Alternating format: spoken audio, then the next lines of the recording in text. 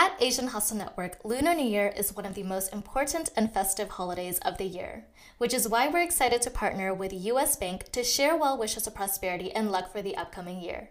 US Bank is here to help you continue this tradition digitally in a secure and safe way, so you don't have to worry about packing extra red envelopes or standing in long lines to swap out bills.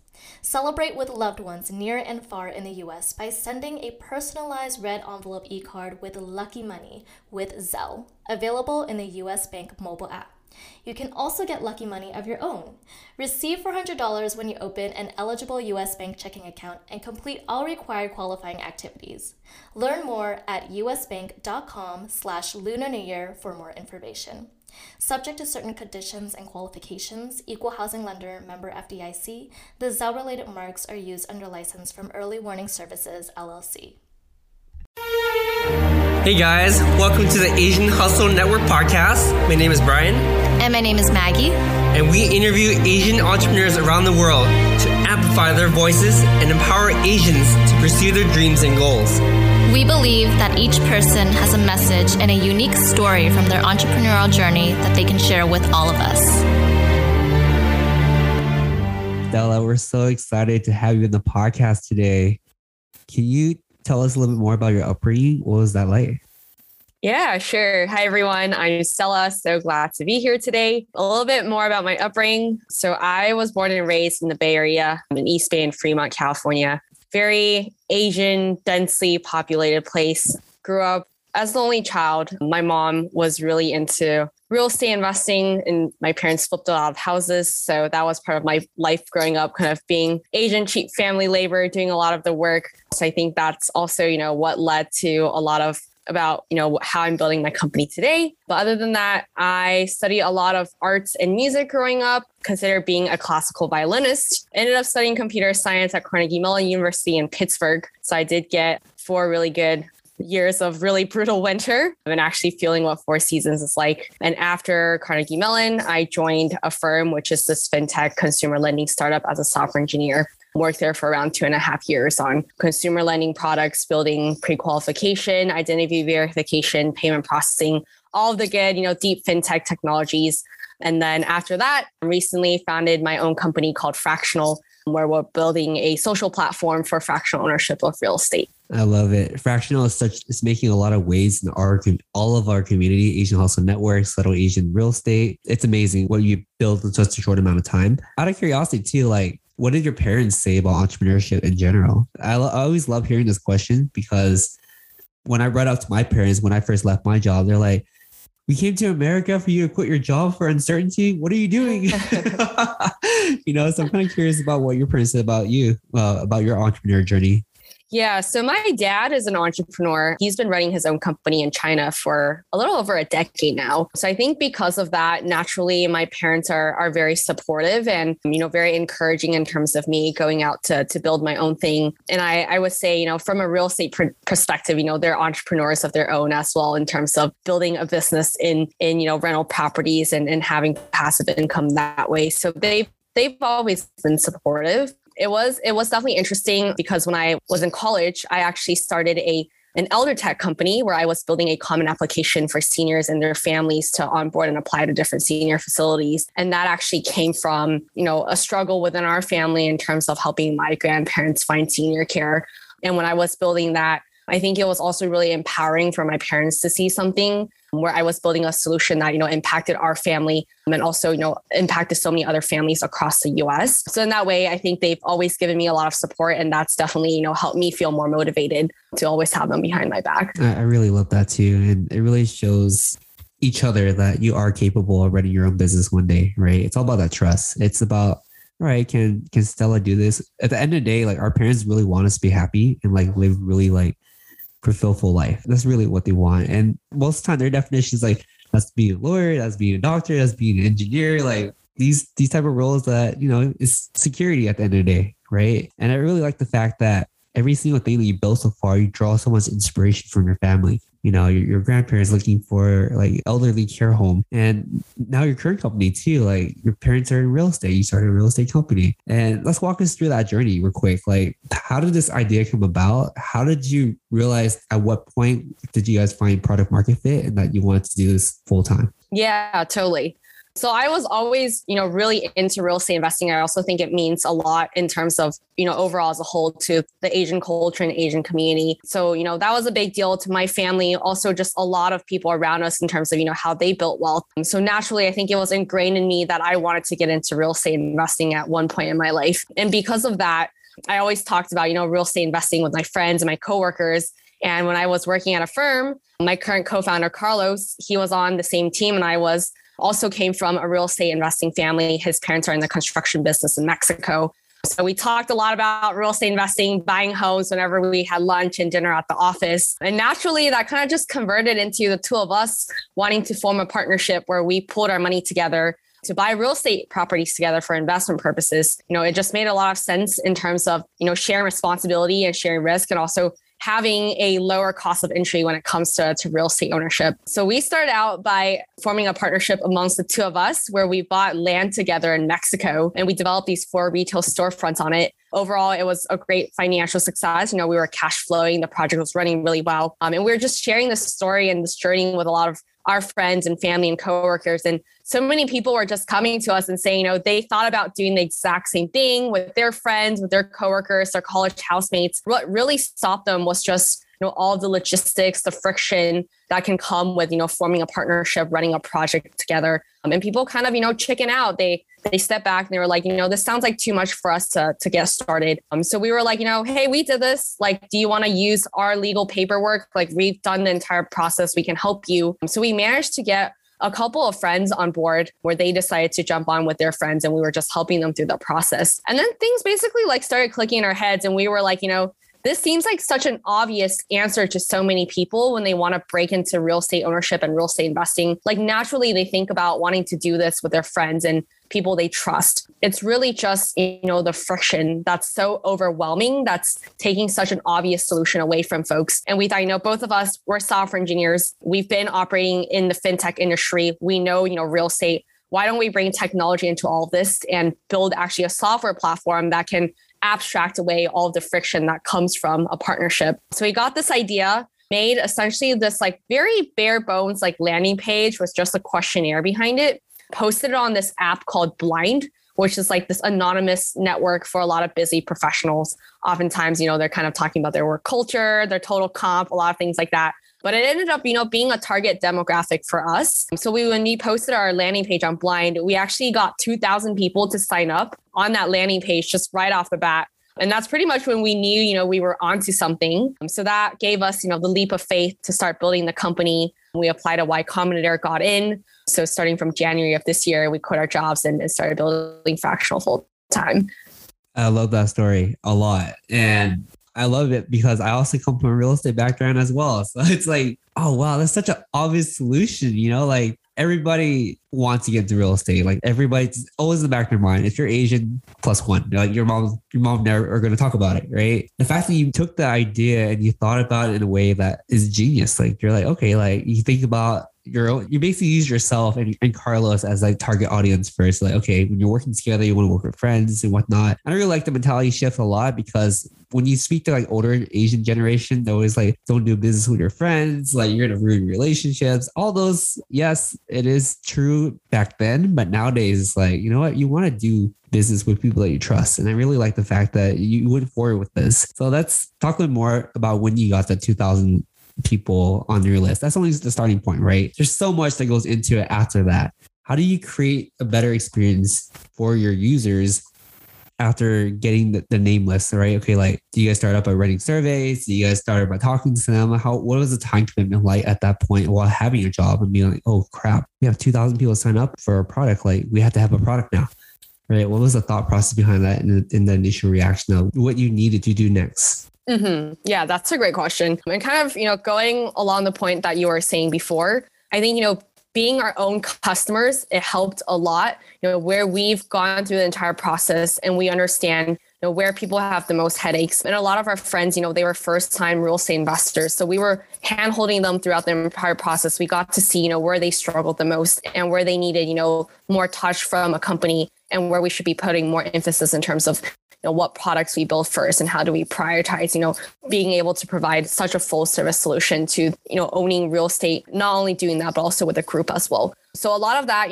I think it gave us a lot of the initial ideas on what to focus on. But obviously, as we, iterated on the product and started onboarding more and more beta users, it is such a process to continuously go back and seek feedback, especially, when we want to build a really sticky product and not just have people transact once on the platform, but being able to come back, want to see how their investment is doing, interacting with their other co-owners, the property, and then coming back for more, growing with the platform, expanding their portfolio as a real estate investor and also their confidence as well. And that's pretty much like what led into this recent, big release that we've done, which is adding a social component to what we've been building. Now we're putting a lot of emphasis on actually creating a trusted community on the fractional platform as well, where people are able to meet, other like-minded investors, more experienced investors, be able to, talk to folks, learn from other people, and really like form their own group of trusted partners who they can, jump into future deals with. I think there's so much in terms of creating a network for people to learn and collaborate together and being able to like congregate all of that in the fractional community. That's something that we've been really, really bullish on recently and putting a lot of efforts into developing. Great idea. I think that's absolutely very smart. It almost feels like a Bigger Pockets 2.0 type of feeling.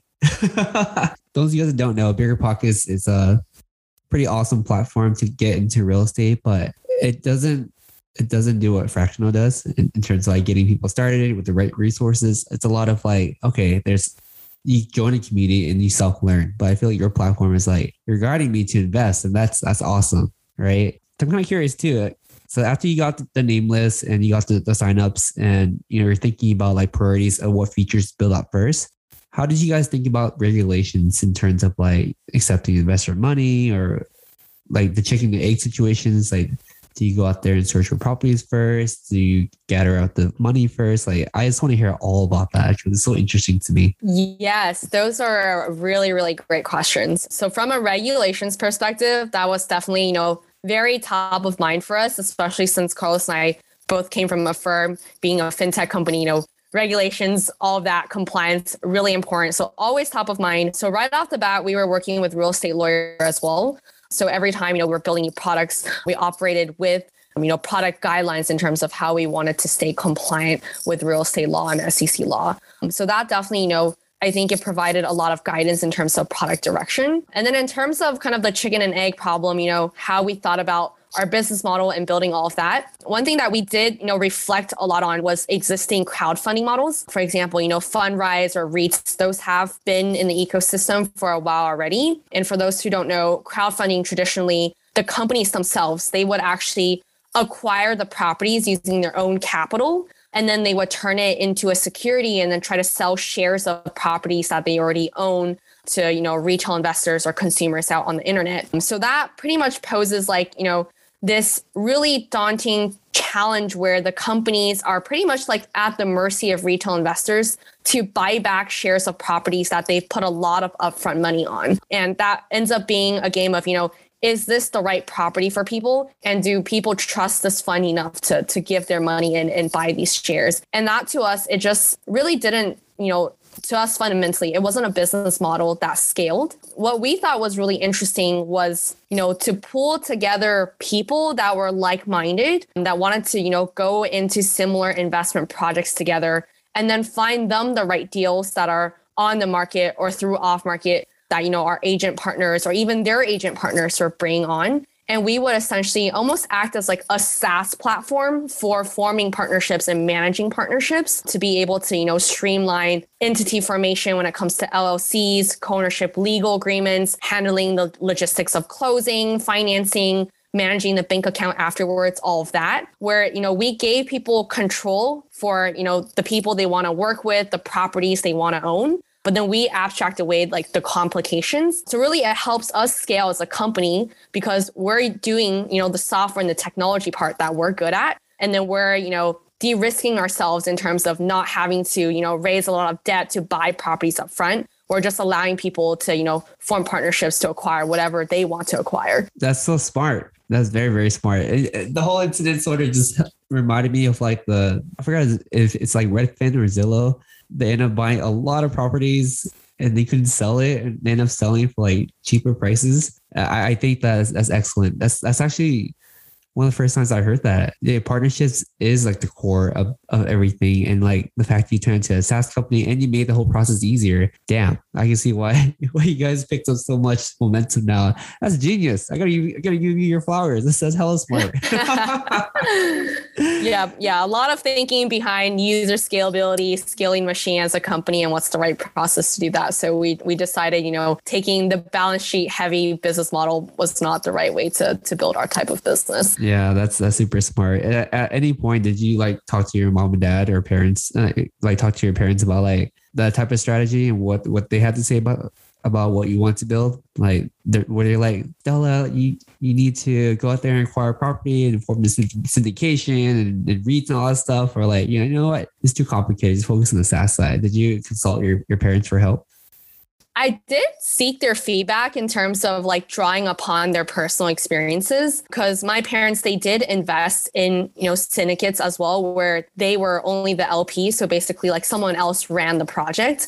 And obviously, my parents also run their own projects. So I was, kind of picking their brains around, how they felt around running their own projects versus, putting their money with another syndicate or another fund and having someone else lead it. And feedback they did give me was, a lot of times they felt like they were in a black box, right? Like they didn't really know what was going on the day-to-day. They didn't really have control. So sometimes they felt really out of the loop. And I think their conclusion was they preferred having the direct ownership, where it's like, if they wanted control, they would be able to have it. And just picking on that sentiment, like we felt that through a lot of customers and people we were talking to, where it's like, people actually want power these days. Like they want agency to do like what they want with their money and not just like park it behind some like trust or fund where they don't really know what's going on. So that mentality is a really big, core part and vision behind our platform, is empowering people to have direct ownership, even if it's a fraction of it. Hence the name Fractional. Yep. I like that. You're absolutely right. I mean, nowadays when I invest, it's like, I'm not going to go for a traditional agency or whoever broker that just puts into a 401k that I don't even know what my returns are. Because I think a lot of us are getting more financially educated. We realize that, a lot of this performing stocks for index funds and whatnot, it's like, if you bundle enough good and bad things together, it's going to perform over time with most likely because of inflation, so it's, graphs are always going to go up. So I really like the fact that you're giving a lot of us ownership and finding partnerships through your platform. So I'm kind of curious too, like, so you got the product going, you got people to sign up, you got the idea of how the business is going to run. Now you apply to Y Combinator. What was that process like? And what was your Y Combinator experience like? Yeah, overall, it was a really great experience. I would say like our application process was pretty standard. I'm sure, every company that goes through YC had a very similar process. But after we got in, it was definitely, such an engaging and powerful community to be a part of. Lots of other founders being able to work through problems together, being able to meet with our partners and, just feel like there's someone you can always lean on whenever, you're kind of having some hiccups, and just knowing that like you can fight through this together and there's people along with you on the journey. That in itself, it just felt so comforting. And it really, I think, gave me and Carlos a lot of empowerment to always keep pushing forward. And then all of that obviously led up to Demo Day, which was April of this year, where, when we raised our seed round. So that was really like a thrilling experience, like pitching the company and everything that we've done pretty much for the last, 3 months. And then also got the opportunity to talk to investors that we never would have been before. So for those who saw the recent news, we raised $5.5 million in funding from really great firms like CRV, Y Combinator, and also celebrities like Will Smith and Kevin Durant, who came from the YC network. So that was, incredibly fun. I think it adds, a lot of value to the company to have, really trusted people just throughout, nation, the world to back our company and be able to stand behind that. I love that. I love that a lot. And for our listeners, Y Combinator is a pretty elite, I hate using the word elite, pretty prestigious accelerator program out there. It's actually harder to get into this accelerator than like Harvard or Stanford, something like that. So congratulations to making it through the program and getting such awesome people on your term sheet. Like that's amazing. Like Will Smith and Kevin Durant, like what was pitching to them like? Like, I just want to like get a scenario. Like, I think for me, if I was pitching to them, I'll be like, obviously very shocked and be like, oh crap, I don't know what to say. But like, what was your experience like when you talked to them and pitched to them? Yeah, I think pitching, I usually think it's around the same for every investor, right? Like they just want to see, why you're building this and why you're the right person and why you have the right team to build exactly what it is that you're doing. So a lot of it was really just, conveying the mission, demonstrating that we have product market fit and that we have founder market fit and showing, how big, this company can grow and what the potential look like. And, just really how much of a game-changing solution we're really bringing out there in terms of, democratizing real estate ownership and real estate investing. So I think that message in itself, it just spoke to so many investors. People are obviously, pushing for more ownership, higher financial literacy, real estate literacy, and really opening up this asset class that's been, so private and so locked up. So that message, I think in itself, it just resonated with a lot of our investors and them seeing that, we came from a firm, that our team is growing, that we've done so much in so little time. I think that was also just very meaningful data to back the message. Yeah, shout out to that too. And, I read an article recently, and not recently, but sometime this year, saying that venture capital money only goes to like 2.3% of all female like women founder out there, and like even less for like women of color, right? So like, man, shout out, like you guys are improving the statistic for sure. So there's so many good things, and it happens so rapidly too. Like, was there any one point where you sort of just caught yourself and be like in the situation where you're like, whoa, like what's happening? What's going on here? Like, how do I feel like I'm in control, right? Because I think that happens a lot when things move too quickly. It's like, I'm pretty sure when your people are throwing out like investment numbers at you and term sheets, you're like, is this good? Is it bad? I'm excited. I'm scared. Like, do I give it too much equity control? Like, how did you keep yourself sane throughout the entire process of like uncertainty, learning? I would imagine it's like you jumped off like a cliff. You're building a house as fast as you can as you're falling down, right? You're trying to, be reasonable for your decision making. Like, oh, give me a day, give me a few weeks, give me a few months. But in actuality, this whole thing happened in less than 1 year. So like, how did you piece together all the information so quickly and be like, okay, I think this is the best decision that we're going to go for? Yeah, that's a great question. I think I constantly like take time to just like try to like step back. Like I almost imagine myself like I'm kind of like extracting myself and putting myself in a vacuum to just like really like reflect and kind of like calm down, to like check in with myself, see where things are, and just like never lose track of like the bigger picture. I think especially when things are moving really quickly, like you kind of get really caught up in the moment. There's like so many things going on. It does become a lot sometimes, but I think, yeah, just being able to like take a step back and like breathe and know, why am I doing this? Like, what's like the end goal? Like, what is my mission? And, all of this, it's leading up to that one way or another. I think sometimes when you kind of like go too deep into a rabbit hole, you kind of like lose the overall vision, and it kind of, funnels you into like a not so effective or productive path. So I do kind of like practice that exercise whenever I start feeling like, I'm going down a rabbit hole, and that definitely, helps me pick things back up. And I think another thing is just like knowing that I think a lot of times like decisions are reversible to some extent. That's also how I push myself to make decisions quicker as well, where, if I feel like if I can do this thing and it'll give me an answer, and if it's not the right answer, I can, easily reverse that without, too many side effects and just pick something else. It's better to just move fast and find the answer rather than kind of like struggle and overanalyze on hypotheticals. So that's kind of like another, I guess, mental philosophy that I have to help like pace myself and get me moving. Okay, let's talk a little bit. Let's talk more about that. I'm kind of curious too. Like, let's say, for example, like you're getting your term sheet. Like, how does those situations become reversible after you ink it or you make a verbal agreement?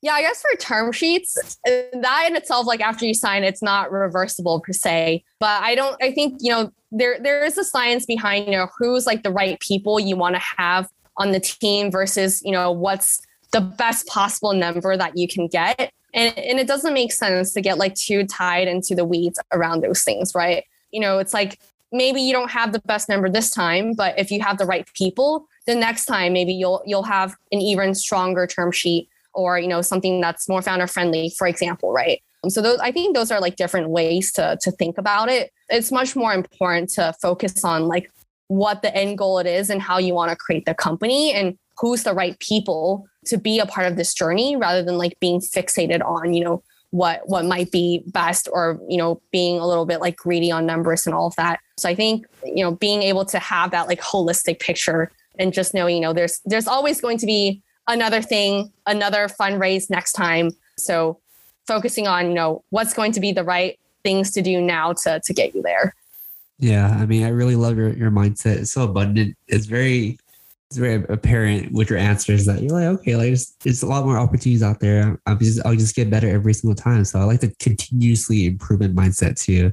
And typically when we have software engineers on this podcast, I feel like those like concepts that we learn from CS, like continuous development, continuous improvement, all that stuff is like flowed into how we make our decision making, So yeah. I love that a lot. So let's quickly talk about the vision that you have for Fractional. Where do you guys see yourself at the end of 2022, 5 years from now, 10 years from now? Like, what do you hope to accomplish at each milestone? Yeah, I think right now, a lot of the focus is still, how do we build a really engaging social platform, and how do we build, the most streamlined full service solution possible when it comes to being able to help people co-own investment properties together. But further down the line, I think we've actually been very forward thinking as we've been building out this whole framework on how do we create, the modern infrastructure to be the fractional ownership platform for any sort of asset that people, want to break into and want to co-own with other folks. So as an example, franchises, art, private jets, vehicles, anything like that,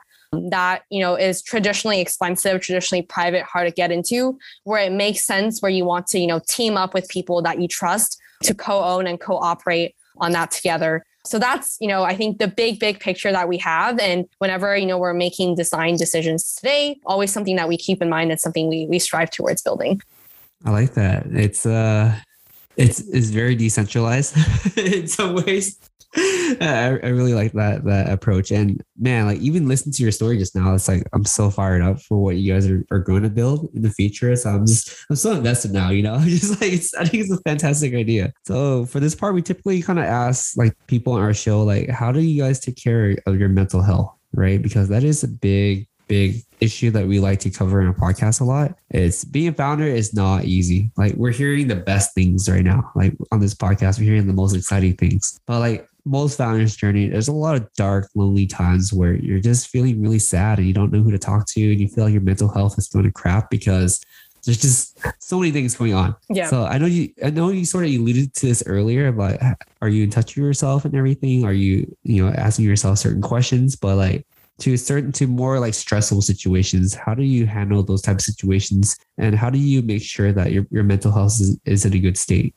Yeah, totally. I think that, keeping yourself in a good mental state, I think one of, the biggest priorities of being a founder as well, right? Like you have to be okay and strong in order to empower other people to be strong. So I think, at least for me, like I've really like never given up like spending time with my family and my friends, like no matter how busy I am. And I still kept like personal hobbies. I don't think it's, super healthy where all of a sudden you kind of give up everything around you and you put yourself in like a bubble where you're only working on your company, especially, when you do hit, difficulties. Like you want to have a support system that you're able to lean on, and other things that are personal to you. That's, not the company and not the business, that you can always go back to and be able to kind of, reset yourself and put yourself in the right space. So that's something that I've, pushed myself to do. So even in terms of, how I spend my weeks, like I always make sure I'm spending time with my parents, with my friends. And